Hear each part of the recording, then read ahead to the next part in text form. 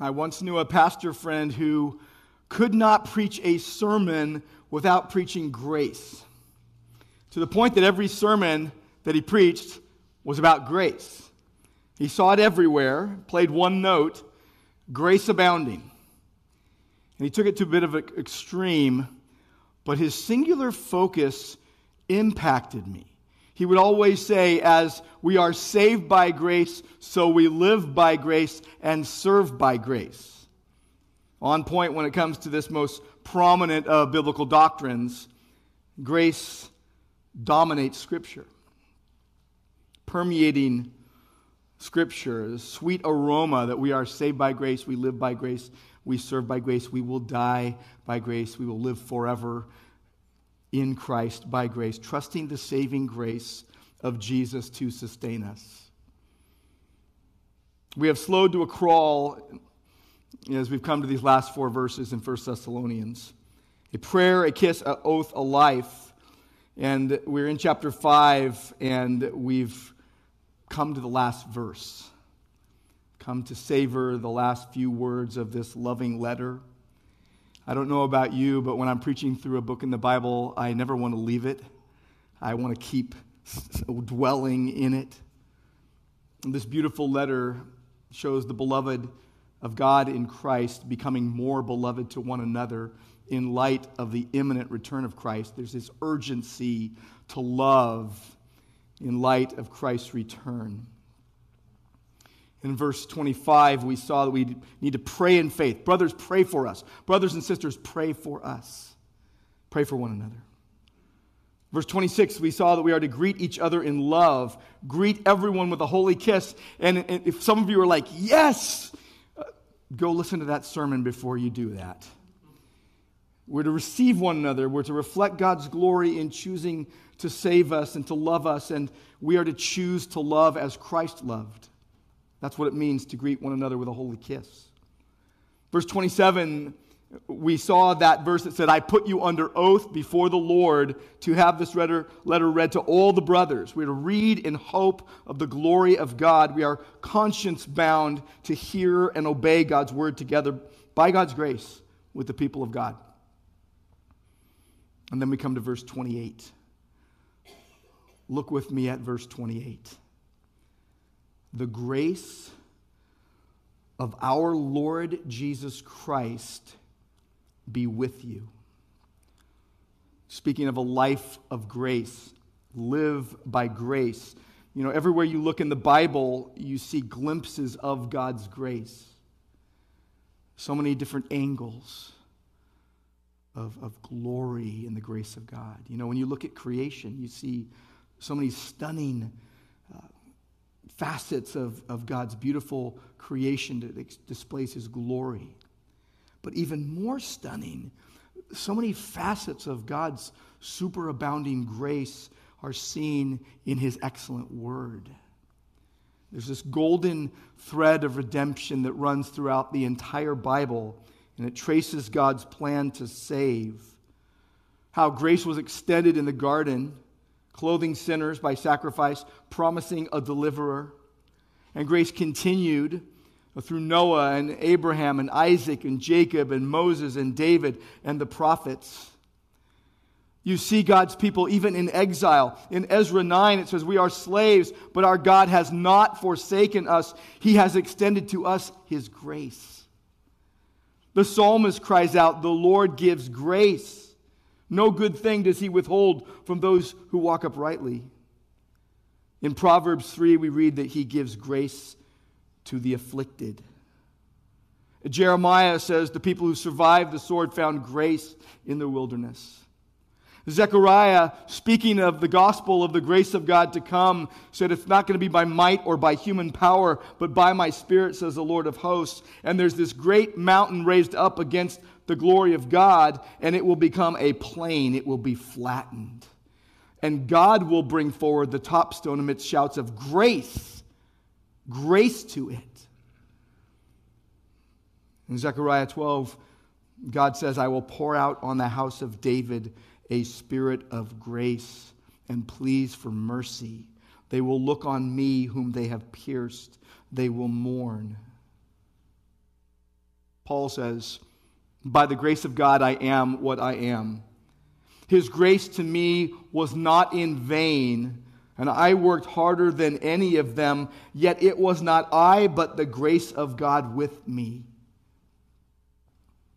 Ephesians 2 tells us we were dead in our trespasses, and God made each believer alive together with Christ, and that explains, by grace you have been saved. God did it. Paul's testimony, he says, I was formerly a blasphemer and a persecutor and a violent aggressor against Christ, but I received mercy.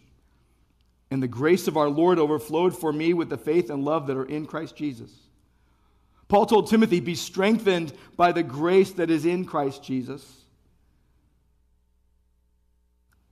In Hebrews 2, we read that by the grace of God, Christ tasted death for us. Therefore, we can then, with confidence, draw near to the throne of grace to receive mercy and find grace to help in time of need. James says God gives more grace, that God opposes the proud but gives grace to the humble. And Peter says, grow in the grace and the knowledge of our Lord and Savior Jesus Christ. You see God's covenant of grace throughout Scripture. God saving sinners by grace alone, through faith alone, in Christ alone. People from every tribe and language and people and nation. The Bible is one story of the gospel of the grace of God. That God has spoken in many times and in many ways to Adam and Noah and Abraham and Isaac and Jacob and Moses and the prophets such as Isaiah and Jeremiah and Hosea and Joel. You think of the Old Testament sacrifices. You think of the priesthood. You think of the temple. They're pointing to their reality, Jesus Christ. And when Jesus Christ was born and lived and died and was raised, grace reached its fulfillment, its pinnacle, its zenith. Christ did what Adam failed to do so that we can receive grace. As Christians, we sing the grace of God. We sing the undeserved grace of God. Grace, grace, God's grace. Grace greater than all my sin. The wonderful grace of Jesus. Grace that brings you to life. Amazing grace. Grace abounding. This grace in which I stand. Oh, to grace, how great a debtor daily I am constrained to be. This line has been in my head all week. By grace I've been redeemed. By grace I am restored. And as those songs just stick with us, they're built on gospel truth and they shape our thoughts. And God would have grace shape our thoughts. That you must trust the saving grace of Jesus to sustain you. To rely on God's grace, to trust Jesus to sustain you, to live by grace. This last verse is telling us that, and it's looking back over the entire letter. You know, Paul's farewell benediction ends the letter as it began. You see grace two times, the word grace two times in 1 Thessalonians. In the first verse and the last verse. The theme of God's unmerited favor in Christ towards undeserving sinners. Paul is often bookending his letters with grace. You see it in Romans and 1 and 2 Corinthians and Galatians and Ephesians and Philippians and Colossians and 1 and 2 Thessalonians and 2 Timothy and Titus and Philemon. You see Peter do the same thing in 1 and 2 Peter. You see John do it in Revelation. Bookended with grace. Verse 28, the grace of our Lord Jesus Christ be with you. He probably wrote it in his own handwriting. It was a distinctive farewell based on his favorite concept, grace. Grace is favor. Grace is goodwill. Grace is kindness. Grace is God's sovereign, initiated, unmerited kindness and favor. It's where you get what you know you do not deserve. Mercy is where God withholds the wrath that we deserve. And grace is where undeserved good is given. This is the grace of our Lord, the ruler, our captain, the one who commands us, our owner. You see the primacy of grace here due to the saving work of our Lord Jesus Christ. It is the grace of our Lord Jesus Christ. Maybe the most important word in this verse is the word of. It is the grace of our Lord Jesus Christ. It is the grace of Him. It emphasizes that grace is from Him. Grace is from Jesus. Jesus is the source. Go with me to John chapter 1 in your Bibles. In John chapter 1, verses 14 to 17, we read that the Word became flesh and dwelt among us, and we have seen His glory. Glory as of the only Son from the Father, full of grace and truth. John bore witness about Him and cried out, "This was He of whom I said, 'He who comes after me ranks before me, because He was before me.' The great I Am, God Almighty, Jesus Christ, God in the flesh." Verse 16, "For from His fullness we have all received grace upon grace." Literally, grace in the place of grace. It's like a river flowing with water. Water in the place of water. Grace in the place of grace. A constant supply of grace. It is all by grace. We are saved, we live, we serve, we'll die, we'll be with Him forever, all by grace. Verse 17 says, "For the law was given through Moses, grace and truth came through Jesus Christ." Jesus is the source of grace. It is the grace of our Lord Jesus Christ. He is the source. It comes from Him. And Paul's first and last thought was, pray for that grace. He prays that saving grace, the grace of Jesus, would sustain them. And he's not just praying, by the way. He's declaring. He is declaring that it would be with you, that the grace of our Lord Jesus Christ, the saving grace that sustains, would be with them because He is with them always. Grace is the engine of the Christian life. Again, you're saved, you live, you serve, you die, you'll live forever, all by grace, all by Jesus. What should we know about this grace? As we look back on this letter, what would we need to understand? How does this grace shape our life? How does this grace shape our minds? How does this great grace just permeate us such that we live trusting Jesus to sustain us? What does 1 Thessalonians illustrate of a life lived by grace? I'm going to go through and see this. And I want to point out the first thing will be just go back to chapter 1. Go back to chapter 1 of 1 Thessalonians, and you'll see that grace just permeates it all, because the first point I want you to see is that grace regenerates. It regenerates. It brings the dead to life. Grace brings the dead to life. Grace is life-altering. You'll notice in verse 3, he is remembering before our God and Father your work of faith and labor of love and steadfastness of hope in our Lord Jesus Christ. You'll notice in chapter 4, there is a comfort in knowing that they are God's elect. We know, brothers loved by God, that He has chosen you. You see in verse 5 and 6 that they are receptive to God's power and the Spirit of God who gives it as they receive the Word of God. This grace is evident as they follow the example of God's leaders and of God Himself. It says in verse 6, "You became imitators of us and of the Lord, for you received the word in much affliction with the joy of the Holy Spirit." You became an example to all the believers. Your witness was more effective. You spread the word of God. And then you look in verses 9 and 10, and grace gives them strength to stand against idolatry and to serve the living and true God as they wait patiently Christ's return. 1 Corinthians 1 tells us, by His doing, by Christ's doing, you are in Christ Jesus. Grace regenerates. All by grace. It's the effectual call of God. He saves from darkness to light. He rescues lost sinners. He transforms your life such that you have a testimony of faith in Christ. He regenerates, brings the dead to life. I've been thinking about William Cowper's famous hymn this week, and some think it's a little morbid, but it's beautiful.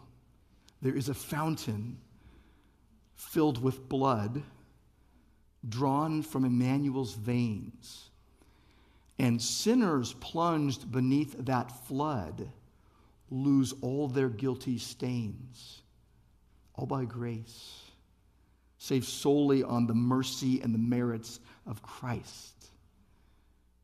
If you're a true believer, you know you've been chosen. You know you've been born again to a living hope through the resurrection of Jesus Christ. You know you're trusting in his finished work at the cross, that your substitute died in your place for your sins. And you have to tell yourself the truth. Not like Bob Wiley and What About Bob, where you just kind of prop yourself up with ideas like, I feel good, I feel great, I feel wonderful. No, but give yourself the truth. I've been chosen by Jesus. I'm secure forever. I've been effectually called. I am faithfully kept. He will save me fully, because those who are fully saved are in Christ forever. If you're truly saved, you'll be fully saved. You won't have to fear. Blessed assurance based on biblical truth. Yet if you refuse to yield to Christ, you are quite literally gambling with your soul. You don't want to gamble with your soul. If you have not been born again, you're not a Christian. If you've not experienced new birth, you're not a Christian. If you do not have new life in Christ, you're not a Christian. If you've not been spiritually reborn, you're not a Christian. 2 Corinthians 13, Paul told Christians, examine yourself to see whether you're in the faith. I had someone say to me once, well, why should I have to do that? And my answer was, because it's in the Bible? Hello? Examine yourselves to see whether you are in the faith. Test yourselves. Or do you not realize this about yourselves, that Jesus Christ is in you, unless, indeed, you fail to meet the test? Do you have a changed heart because of Jesus? Do you have a changed life? Do you have changed affections? Do you now love what you once hated and hate what you once loved? Do you now hate your sin and love Jesus? If you're now hating your sin and loving Jesus, you're probably a Christian. English pastor John Hurrian, who was born in 1676, said this: does our heinous guilt cry strongly against us for condemnation?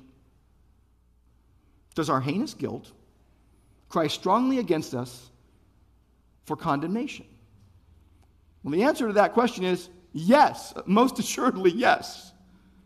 But his answer is the Christian should comfort himself in this, that the word of Christ cries louder in the ears of God for pardon and forgiveness. Sinclair Ferguson said, it is misleading to say that God accepts us just the way we are. If you're preaching the gospel that way, you need to stop it. If you say, oh, God will accept you just the way you are, you need to stop saying that. It's not biblical. It's misleading to say that God accepts us just the way we are. He accepts us despite of how we are. He receives us, as Ferguson says, only in Christ and for Christ's sake, nor does he mean to leave us the way he found us, but to transform us into the likeness of his Son. God wants to transform you into the likeness of Christ. Burke Parsons said, we wouldn't save adulterers and murderers like David, or religious terrorists like Paul, or doubters like Thomas, or deniers like Peter, or wretched sinners like you and me. We are secure, as R.C. Sproul put it, not because we hold tightly to Jesus, but because he holds tightly to us. Grace regenerates, brings the dead to life, You see that clearly in chapter 1. Second point I'll bring out is in chapters 2 and 3, grace renews. Grace regenerates, brings the dead to life, but also consistently renews those whose hearts grow cold, whose hearts grow hard, even though they're being transformed. See, God, in His grace, transforms us more and more. And you see this in chapter 2, verse 4, that we want to be pleasing to God who tests our hearts. You see in verse 5 that it frees us from greed. We never came with words of flattery, as you know, with the pretext for greed. God is witness. It gives us unselfish motives. We didn't seek, verse 6, we didn't seek glory from people, whether from you or from others, though we could have made demands as apostles of Christ. But it makes you gentle, as verse 7 puts it, gentle like a mother caring for her children, or like a father, verse 11, caring for his children. That you want to walk worthy of grace. Verse 12, we exhorted each one of you and encourage you and charge you to walk in a manner worthy of God who calls you into His own kingdom and glory. Because grace not only regenerates, it renews your heart by the Spirit through the Word as you engage in the Christian life and as you desire to please God. It really goes into chapter 3 as well, where you see that they longed for them so much they wanted to see them, and that they saw that their faith and love was being reported, and they were very glad about that good news. And it led them to pray what you see in chapter 3, verse 11, that may our God and Father Himself and our Lord Jesus direct our way to you, and may the Lord make you increase and abound to overflowing in love for one another and for all, as we do for you, so that, verse 13, He may establish your hearts blameless in holiness before our God and Father at the coming of our Lord Jesus Christ. He's fixated on the Lord Jesus Christ and His return. Paul told the Corinthians, God is able to make all grace abound to you, just overflowing abundant grace, so that having all sufficiency in all things at all times, you may abound in every good work. We told Philemon, hearts have been refreshed through you. God uses the body of Christ to refresh and renew and restore. Grace renews. Grace restores. It's like Restore-A-Finish, but it goes to the heart. It renews, it refreshes, it restores. It's like cold water to a weary soul. It's like if you're a marathon runner, it's those water stops along the way. Or if you're a hiker, it's the water bottle that you bring. Or if you're just a mere mortal, it's a snack between meals. Faith is nourished on the grace and the graciousness of Jesus Christ. As we think about this and how grace renews and how there's this beautiful picture of the church in chapter 2 and 3, what makes for a church where grace abounds? What kind of church comes out of that? What does the church flavored by grace look like, and how do they act? What's it characterized by? Let me point out a couple things. As grace renews God's people, the first thing I'll point out is that there's worship. There is worship. That the repentant turn to God from idols. They're humble before God, and so our gatherings are boldly shaped after the Bible, not the culture. That we come together for worship, and worship service is not a concert, it's not a comedy show, it's not a fashion show. Church shouldn't be like going to a mall or to an amusement park. It is where God's people come together as one to sing and to pray and to hear the word preached and read and to praise the glories of God's grace in Christ. Worship is going to flavor the church when we're renewed by God's grace. Secondly, we'll welcome the word. We will welcome the word. There's teaching and exhortation that everyone must hear. The word of God, as chapter 2, verse 13 says, that does its work in you who believe. That you do not need to be led astray by strange teachings, as Hebrew 13 says, but it is good for the heart to be strengthened by grace. That the God who speaks, who created man in His own image, by His grace gave us language for one reason, so that He could speak His word and that we would have His word in written form. That the God who speaks created man in His image and by His grace created and oversaw human language in order to communicate the written word of God. That's why we have language. It is the record of God's grace that renews us. That the Holy Spirit uses the Word of God to comfort us, to change us, to convict us, to challenge us. We welcome the Word when we are being renewed by God's grace. And number 3, we will welcome the church. We will welcome the church with a holy kiss. God put you into His family. God blesses you. God grows you close with other believers. And then you are unencumbered by things that weigh relationships down. You welcome people. The resentment you might hold rots your soul, but grace restores. Grace renews. Some of you like to sit in the same place or the same seat in church every week. And I think that is a wonderful thing. I think it's awesome. You know why? I can point you out while I'm preaching. No, you know why it's such a wonderful thing?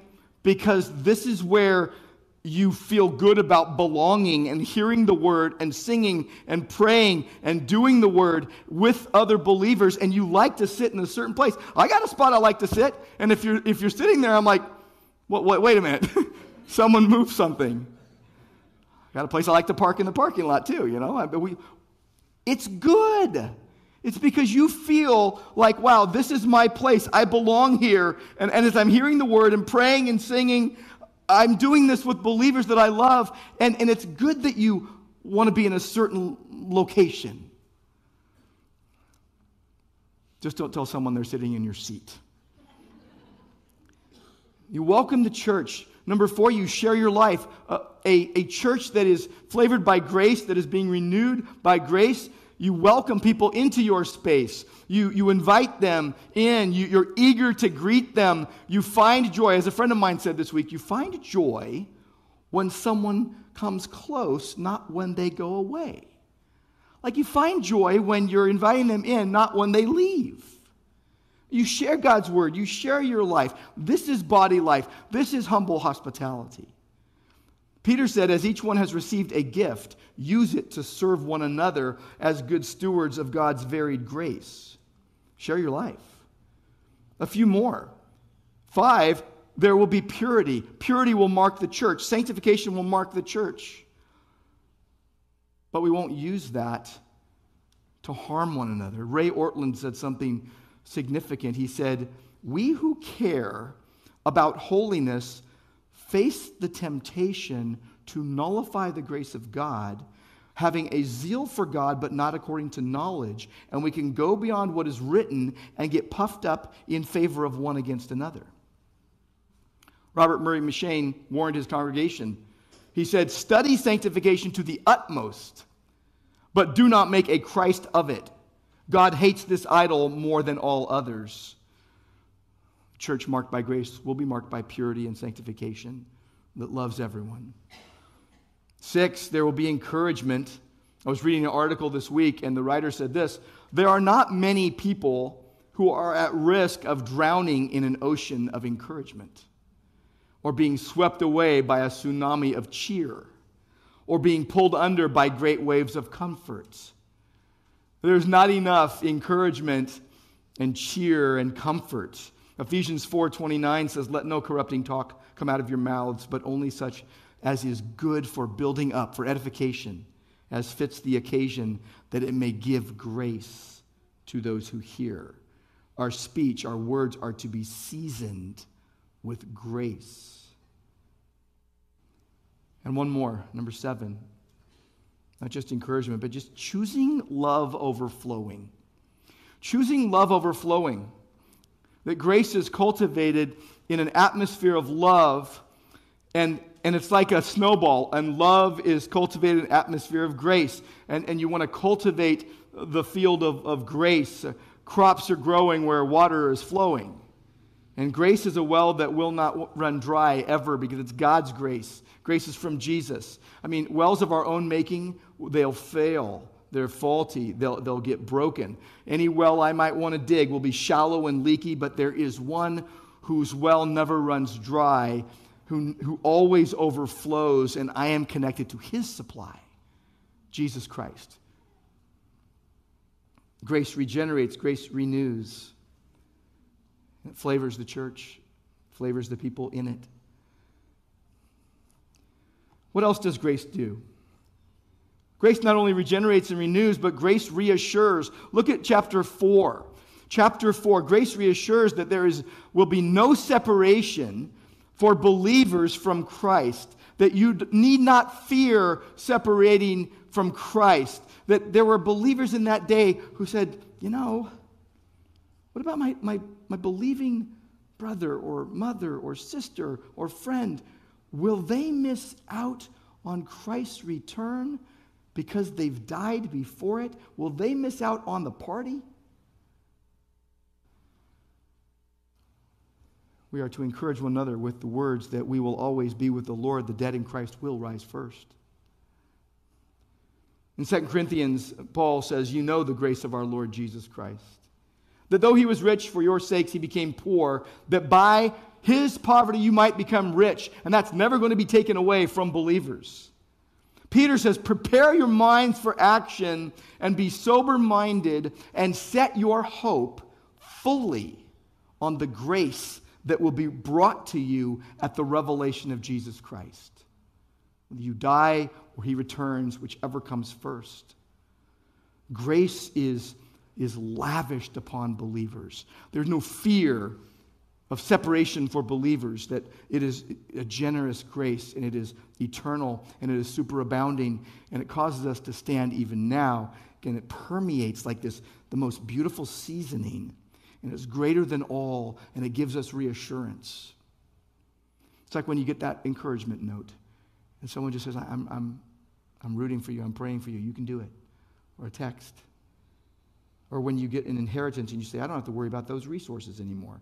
You have an inheritance in Christ that reassures you that you should be able to enjoy the riches of grace that are lavished upon us. Now, when I think of lavish, I think of like a really good cake, like a carrot cake. And there's a carrot cake right there at the base, but then they put that cream cheese frosting on top, but it's lavish, like higher than the cake, and you're like, yes, right? Lavished, superabounding. Ephesians 1 says this, in him, in Christ, we have redemption through his blood. We have forgiveness of our sins according to the riches of his grace. Riches that never run dry.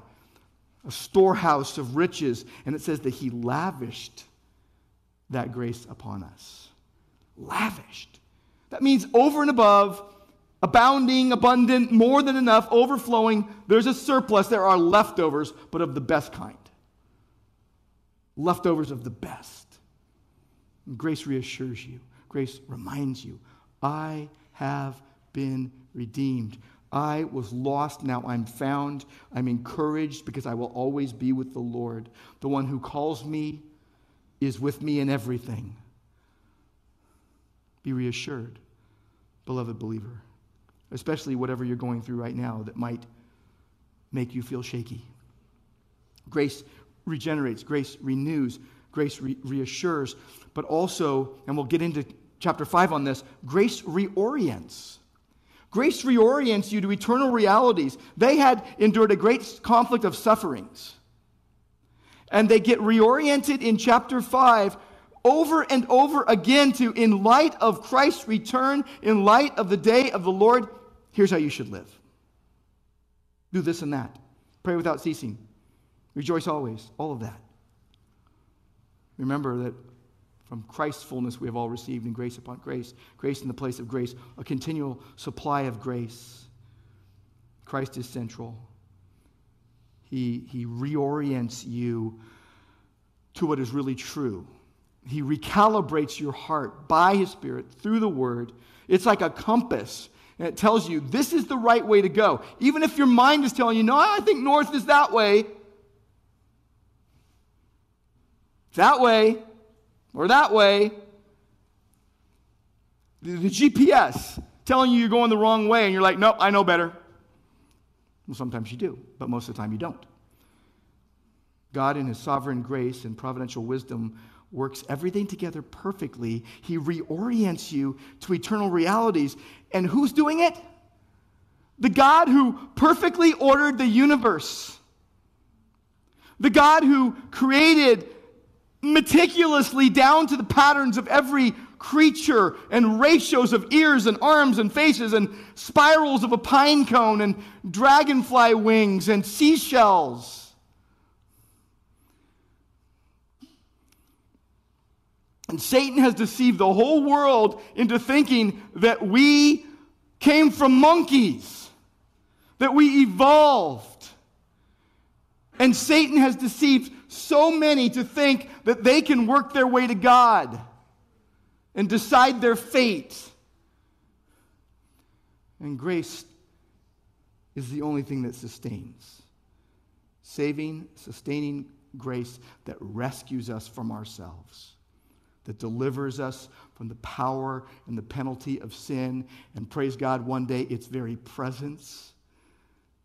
Can you imagine a time when you won't just be forgiven from the power and penalty of sin, but you will be whisked away, completely away from the presence of sin, and be with your Savior forever, giving you what you don't deserve. Grace by which you are saved and sanctified, and by which you stand. Grace. Grace that frees you from sneaking around and coddling your sin and hiding from others like a coyote, sneaky by nature, snatching up those field mice and rabbits and chickens. I saw 2 coyotes this week, like 20 feet away. They're like bold. And they saw me and ran away. Not sure what that was about. But you want to be more like a trusting child, unashamed, resting in the good grace of your Savior. You say to him, your grace is enough. That's what he said.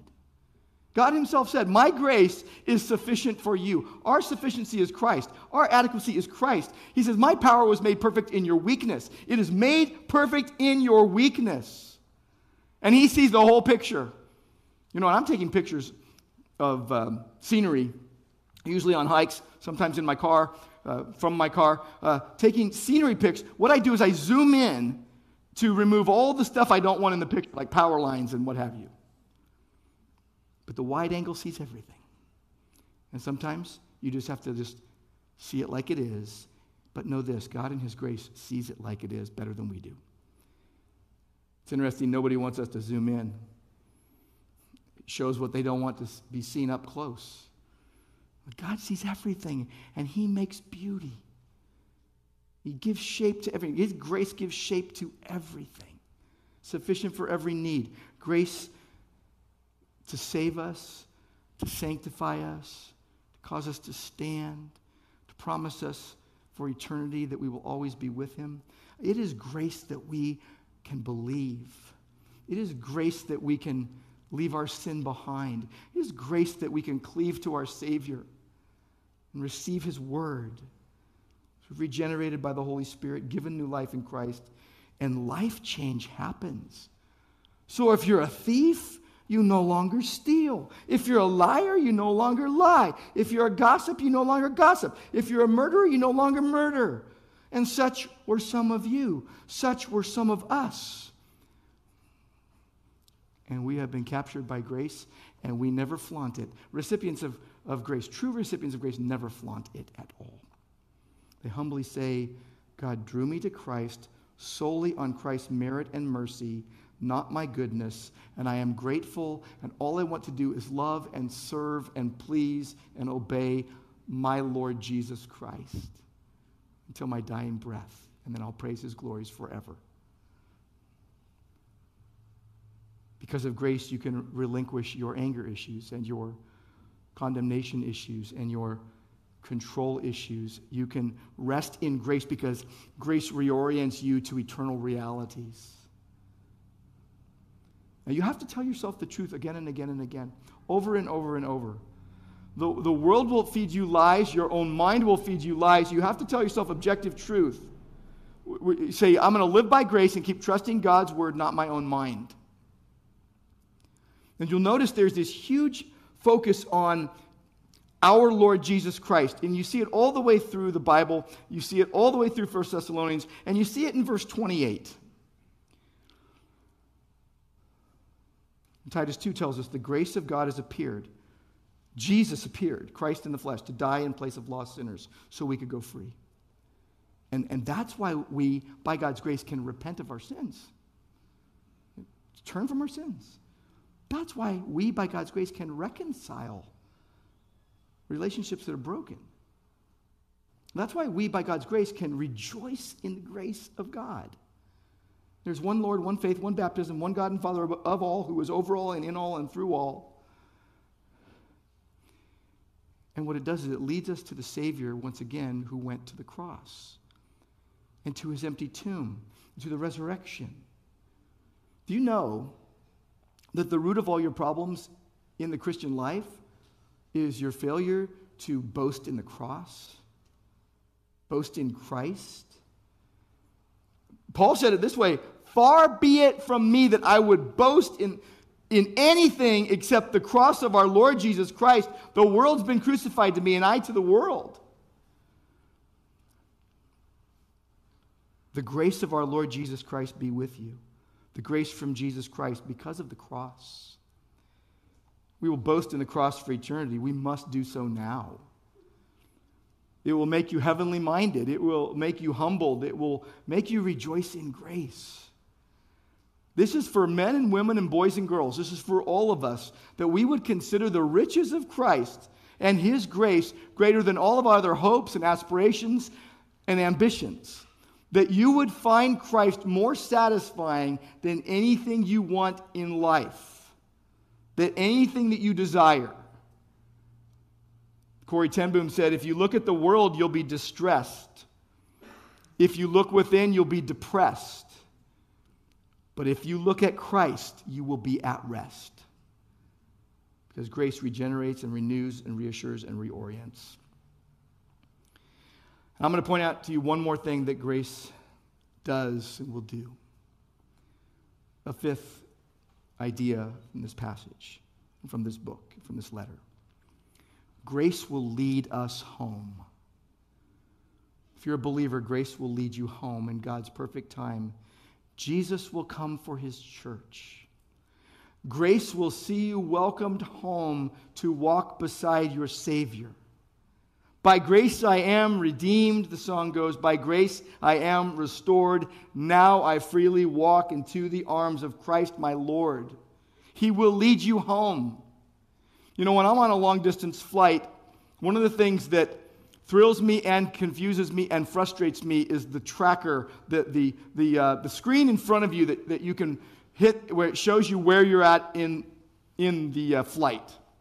And if you're going all the way to England or South Africa or the island of Cyprus in the Mediterranean, some of these places I've been, and you look at the tracker and you're at the very beginning, you're like, man, we got a long way to go. 10 hours, 12 hours. And sometimes it just goes so slow. But I love it when you're getting closer and closer and closer, and you see the plane just kind of going closer and closer and closer to the final destination that you're going to. Think of the salvation we have in Christ. It is miraculous. It is meticulous down to the minute. God makes the dead live, guides you through this life, and will bring you safely to your promised inheritance. Recently, Tim Challies wrote of a dream that he had. And he was told in this dream, Christ will return in exactly 1 hour. And he says, in my dream, I leapt from bed, ran downstairs, grabbed my coat and keys, sprinted out the door, and I knew exactly where I was supposed to be. The Glen Oaks Cemetery. He said, there's no place on earth I like to go less but need to go more. No place on earth where I feel greater hope or deeper sorrow. He said, I knew I was supposed to be there. I flung the car door open and I leapt into the pre-dawn darkness. And up and down the rows of graves, I began to run, shouting the glad tidings. It's time! It's time! It's time to rise! And I ran up one row and down the next. I paused briefly by the grave of a young man whose parents had written just 3 short words on his gravestone. Words Aslan once whispered to Lucy when she was overwhelmed with fear and uncertainty. Courage, dear heart. Michael, I cried, it's time. It's time to rise. Then I took off running, but paused almost immediately by a nearby grave. Just a few weeks ago, a family gathered to sing sweet hymns of comfort. It's time, my Christian sister. Just a few more moments. Your body and soul will be joined together and you'll rise. The clock ticked down to 1 minute. My feet carried me to the spot in that cemetery that has become most familiar. My face glowing golden with the sunrise, I paused where I've paused so often, on the edge of that patch of grass, tended by my hand and watered by my tears, and I dropped to my knees. I want to note that his 20-year-old son died suddenly of a heart ailment on November 3rd, 2020. He was a faithful follower of Christ. He dropped to his knees, and confident and unwavering, I said, "It is time, my boy. It's time. Just one more minute. We'll hear the cry of command. Just one more moment. We'll hear the voice of the archangel. Just a few more seconds, and we'll hear the blast of the trumpet. It's time, my boy. It's time. It's time to wake. It's time to rise." And I began the final countdown. 5, 4, 3, 2, 1. And he awoke to find it was a dream. And he said, "My face was wet with tears and my heart was rich with joy. The Lord himself will descend from heaven with the cry of command, with the voice of an archangel, with the trumpet of God, and the dead in Christ will rise first. Then we who are alive and who are left will be caught up together with them in the clouds to meet the Lord in the air, and so we will always be with the Lord." Grace. It overcomes and comforts every wound you bear, every issue tended by God's hand and watered by your tears. Trust the saving grace of Jesus to sustain you. Trust Jesus to sustain you. And so the curtain falls on another Bible book, a beautiful, beloved letter, and I know that we won't let it go in one ear and out the other. Certainly God's beloved must become more beloved, and we must love Jesus more and love his appearing. Urgently love others in light of the imminent return of Christ. You who are battered and bent and broken and bruised, come, weary heart, to Jesus. We look for our Savior. We long for a country that sin has not stained. And it is almost time. It is almost time. Now salvation is nearer to us than when we first believed. We are one step closer to home. So trust Jesus to sustain you by his grace. And Lord, we praise you that we can live in the grace of our Lord Jesus Christ. Saving, sustaining grace. Grace greater than all of our sin. Grace that brought us to life. Amazing grace that regenerates and renews and reassures and reorients. And one day will lead us home. We pray in Jesus' name. Amen.